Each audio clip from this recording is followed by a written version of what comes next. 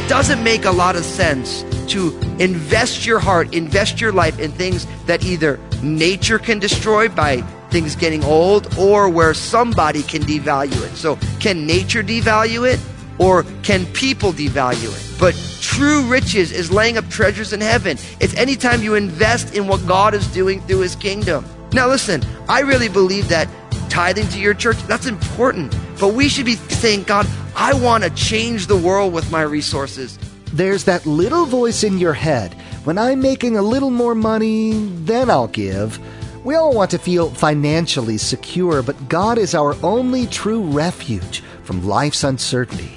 Today, we'll hear Pastor Daniel urge us that the time to be generous is now. You may never get that raise, but you can give what you have now. In your faithfulness, the Father provides. Now let's join Pastor Daniel in the book of Ecclesiastes, chapter 5, verse 8, for his continuing study entitled The Issue of Power. Jesus is real. But the abundance of the rich will not permit him to sleep. Now, you'll notice in verse 8, it begins that if you see the oppression of the poor and the violent perversion of justice and righteousness in a province, don't marvel at the matter. So, as you look under the sun, you're going to look around and you're going to see all sorts of things that just don't look right. Oppression, especially of people who are vulnerable, like people who are poor. Violent perversions of justice and righteousness. See, he's saying that if you look around under the sun, there's all sorts of things to see. And there's a reason why, because there's a higher official over a higher official, and there's a higher official still. See, he's saying that under the sun, there will always be oppressive bureaucracy. That's going to happen. Remember, Jesus said, the poor you'll always have with you, but me, I won't always be there. When the woman lavished generosity on Jesus with the anointing oil for his burial. Now, listen, just because that there will always be oppressive bureaucracy in the world does not mean that we should be ambivalent to it. Actually, quite the contrary. God's kingdom breaking into the world, beginning with Jesus through his church until Jesus comes back. Our job is to be a vehicle to restore God's peace back into the world. And as Christian people, as people who have put their faith and trust in Jesus, who love God, we should be saying, I want to work for justice. I'm working against oppression. Why? Because when Jesus came, he came to bring the world back to God's intention. Thus, by bringing us back into relationship with God and back to relationship with ourselves and each other. And so God's people should always be working for issues of justice, against oppression, against unrighteousness. That is part of the work of what is called the church militant. Now, of course, we do that through nonviolence, love, and charity, as opposed to through guns and other things. But we need to be people who work for justice, who work to alleviate the easy way that people oppress people who are vulnerable, like people who are impoverished. These are big issues that Jesus, by the power of his Holy Spirit, has empowered us to deal with. And we shouldn't only be seeking governmental ways to do that. Oftentimes I say that the reason we have problems with our government is because the church is letting go of what God has asked us to do, and we're hoping elected officials who don't know Jesus will do it. And really, we need to grab hold of the issues of justice, of unrighteousness, of perversions in our culture, and we need to work for the betterment. I'm grateful as the pastor here at Crossroads. We have people involved in all sorts of areas through our ministry, Love Now, our social compassion arm. I mean, there's people involved in so many different areas, whether it's justice for the unborn, or justice for people in sex trafficking, or dealing with issues of poverty and all these different things. But we're just scratching the surface. There's so much more for us to do. But he's saying that, look, when you look under the sun, you're going to see oppressive bureaucracy. Now, why though? Why is there oppressive bureaucracy? Notice, moreover, the profit of the land is for all.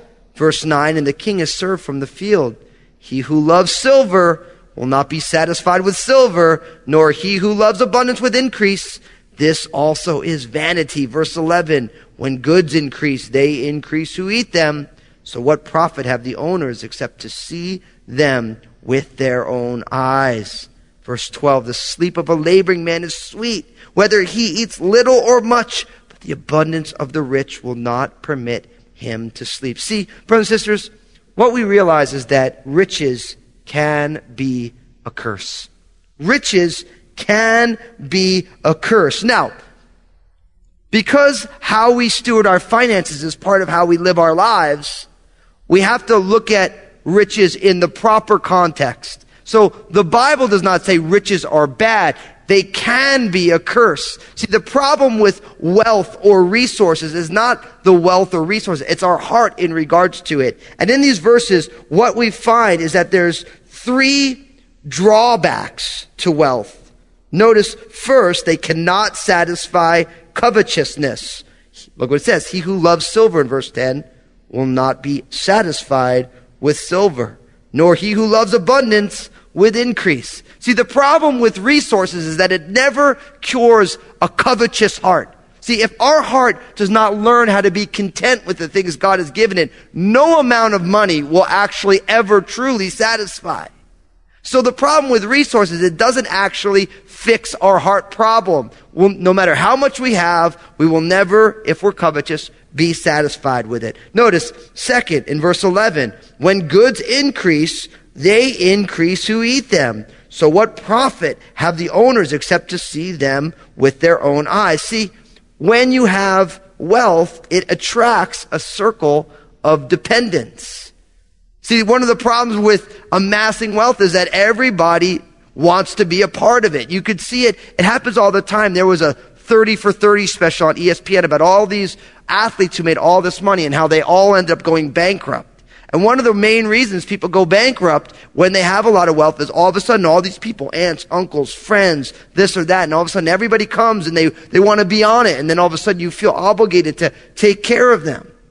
I moved up to Vancouver from the San Francisco Bay Area, and I worked with some people who had done extraordinarily well for themselves, and it was amazing to watch the constant struggles and litigation that they found themselves in because of people who wanted to put their hand in their pocket, wanted people to provide for them. All of a sudden you're like, well, hey, why is so-and-so, why are you paying for their rent and this person's mortgage? And every time that they're in trouble, they come to you and all these things. And so one of the drawbacks of wealth, of course, is that it can attract a circle of dependence. And then in verse 12, notice what it says. The sleep of a laboring man is sweet, whether he eats little or much, but the abundance of the rich will not permit him to sleep.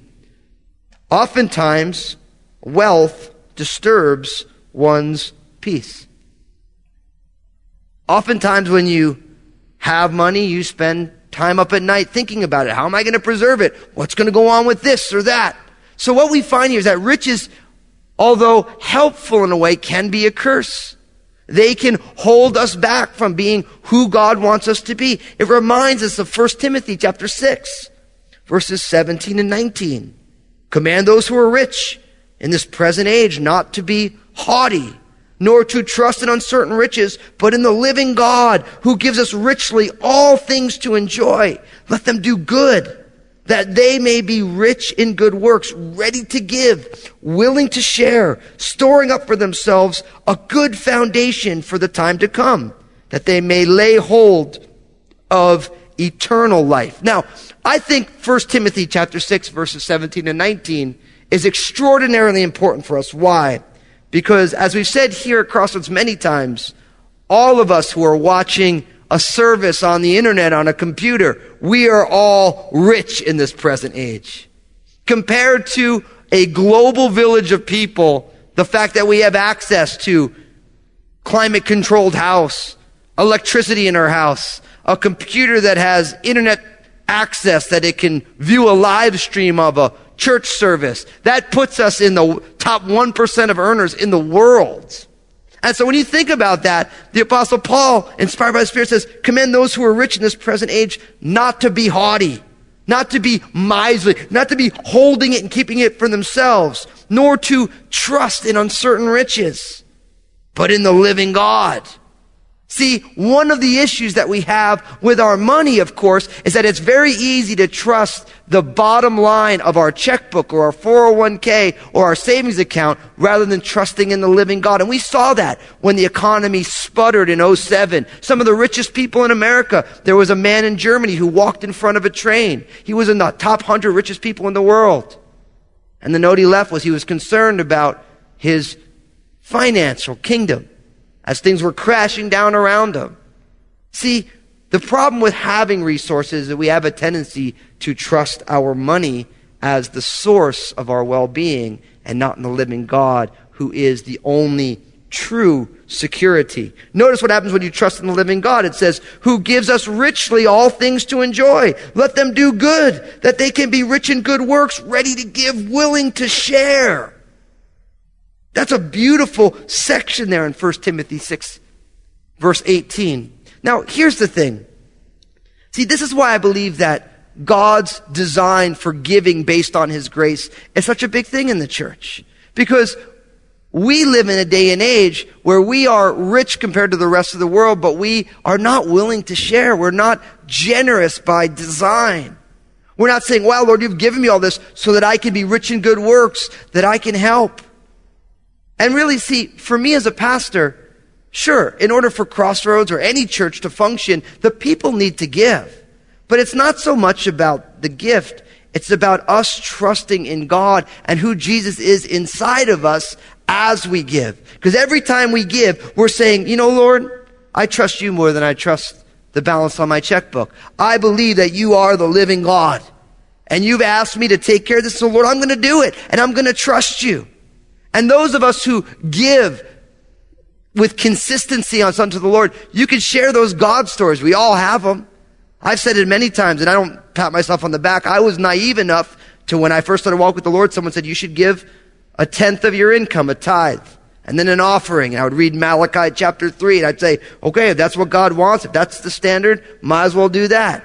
And I remember making $500 a month as an intern at a church, and my rent was $500. So I remember I'd get my $500 at the end of the month. The first thing I would do is write that check so that I only had $450 in my account. And I'll be honest with you, I don't owe my former landlord not one penny.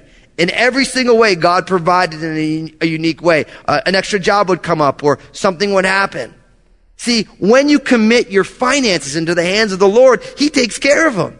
He works it out. And you can say, Lord, I'm honoring you and I got this other bill coming up. And then all of a sudden you're like, oh, Lord, what are we going to do about this? And the Lord provides and your faith grows because you're walking by faith.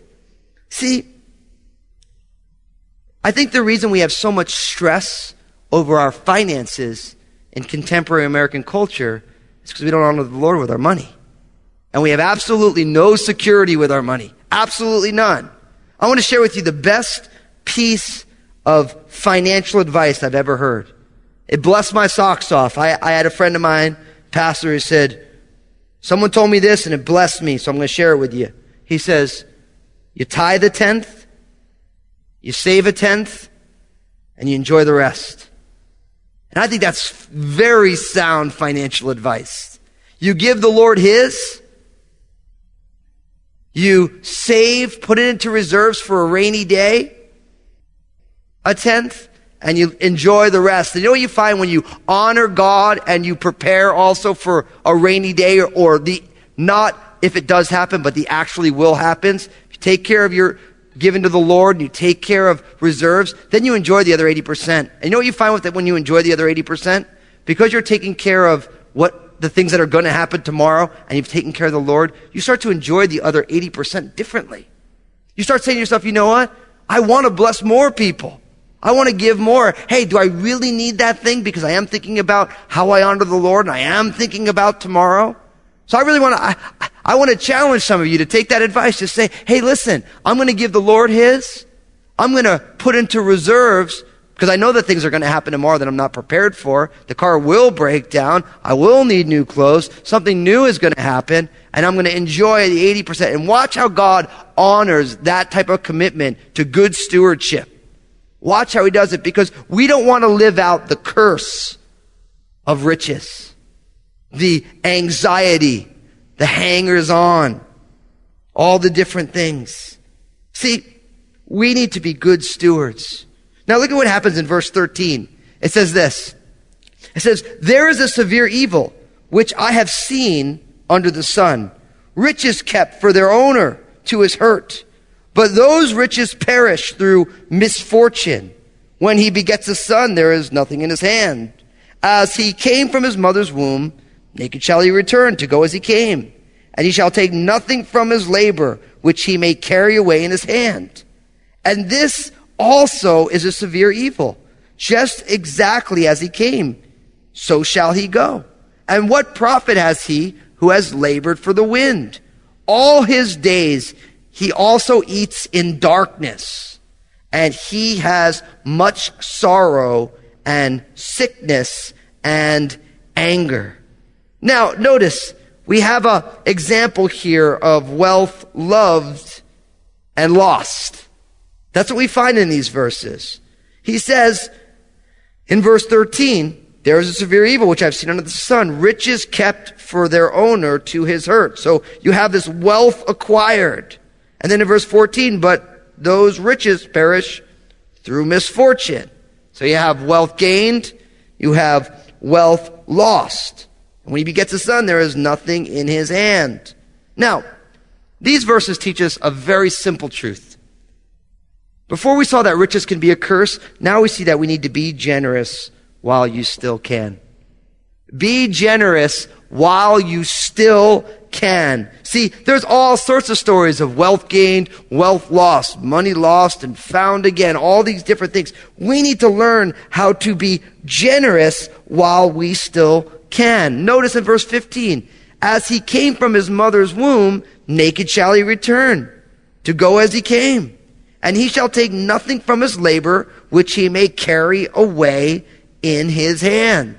See, under the sun, you come into the world just with your spirit, your body, your soul. And when you leave, none of that other stuff goes with you. So you have an opportunity today, because you only live once, because your life impacts eternity. We like saying that here. It's not just YOLO, you only live once. It's YLI, because your life impacts eternity. Be generous while you still can. We are not going to bring any of the toys out. And we get to enjoy them this side of eternity, but they're not going to go with us. And we should be looking, Lord, how can I be generous in this life? Lord, how can I invest in the work of the kingdom? Think about what Jesus said. Matthew chapter 6, verses 19 to 21. He says, don't lay up for yourselves treasures on earth, where moth and rust destroy and where thieves break in and steal, but lay up for yourselves treasures in heaven, where neither moth nor rust destroys, nor where thieves do not break in and steal. For where your treasure is, there your heart will be also. See, Jesus is saying, listen, it doesn't make a lot of sense to invest your heart, invest your life in things that either nature can destroy by things getting old, or where somebody can devalue it. So can nature devalue it? Or can people devalue it? But true riches is laying up treasures in heaven. It's anytime you invest in what God is doing through his kingdom. Now listen, I really believe that tithing to your church, that's important. But we should be saying, God, I want to change the world with my resources. I don't just want to build bigger barns. I'm not saying we shouldn't have toys or houses. That's not the point. The point is to make sure we keep everything in the proper order. That we say, God, I want to lay up my heart in heaven. I want to lay up treasures in heaven. Lord, when I make an investment in eternity for people, that is the best investment. I'm here to tell you, God's kingdom is never in a bear market. It's never down market for when you're investing in people, in what God is doing in the lives of people. See, so often we, like the person in the story, we have a job, and we have these things, and we start gaining also, and then we start losing it, and we miss out on the opportunity to be generous. Like here at Crossroads. I mean, it's amazing how we as a church are seeking to invest more and more in the kingdom of God, but we can only do it as people give. And we're at a point now where our supply and what we're trying to do, they don't match up. So we have to say, okay, we have to cut some stuff back. We have to do some things a little bit differently. And what's amazing is our giving is actually up over last year. But in order for us to do all that God has asked us to do, we're saying, God, we need you to move on people's hearts to give the supply. in order for us to pay down our building debt, or in order for us to do the deferred maintenance through our building fund. We're saying, God, we want people to have an eternal view.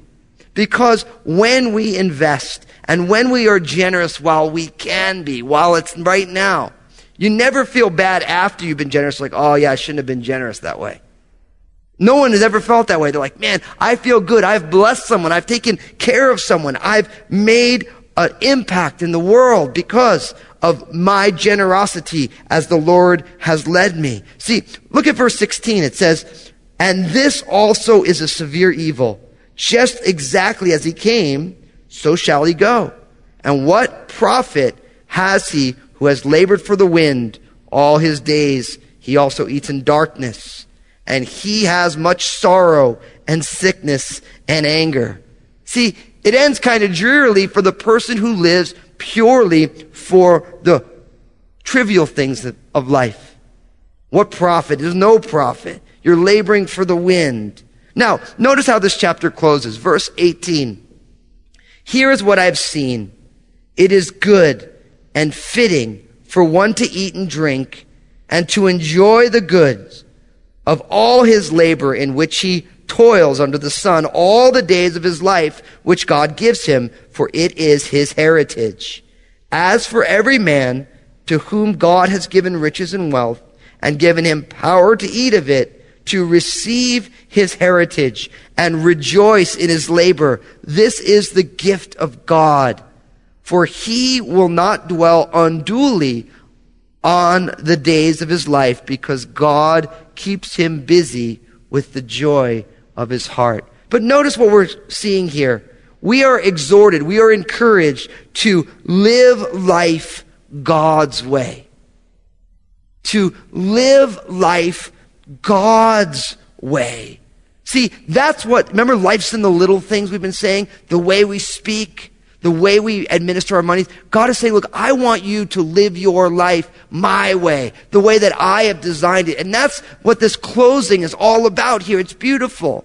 It says, it's good and it's fitting for one to eat and to drink and to enjoy the good of all his labor in which he toils under the sun. All the days of his life which God gives him, for it is his heritage. See, it is God's legacy to you and to me to live our life his way and to enjoy the lives that God has given us. See, God is honored when we actually enjoy the life that he's given us. And in a culture that is exceedingly wealthy but seems not to have much enjoyment in life, there's so much stress and anxiety. God's saying, look, I want you to live my way. I want you to do things differently. I want you to swim upstream. I want you to go against the current. I want you to be different from other people. Jesus is real. No matter how we're helping others, we're only scratching the surface. We like to think that with more money we could do more, but wealth can be an enormous stumbling block. We should be rich in good works and stewardship, rather than being cursed by the burden of riches. Now is the time to be generous. Investing in people is an eternal view. It's good to enjoy our days, and we can do that when we live his way.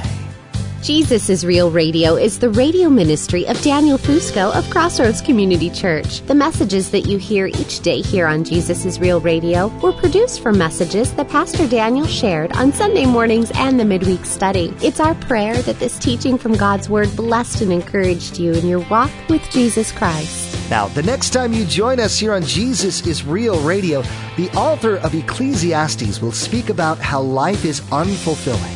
A man can have everything, wealth, honor, and family, and still be empty.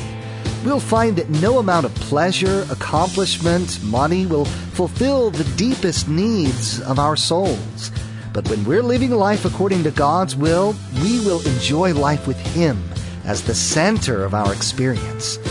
You've been listening to Jesus is Real Radio with Pastor Daniel Fusco of Crossroads Community Church. Pastor Daniel will continue teaching through his series entitled, You Only Live Once, next time. Until then, may God bless.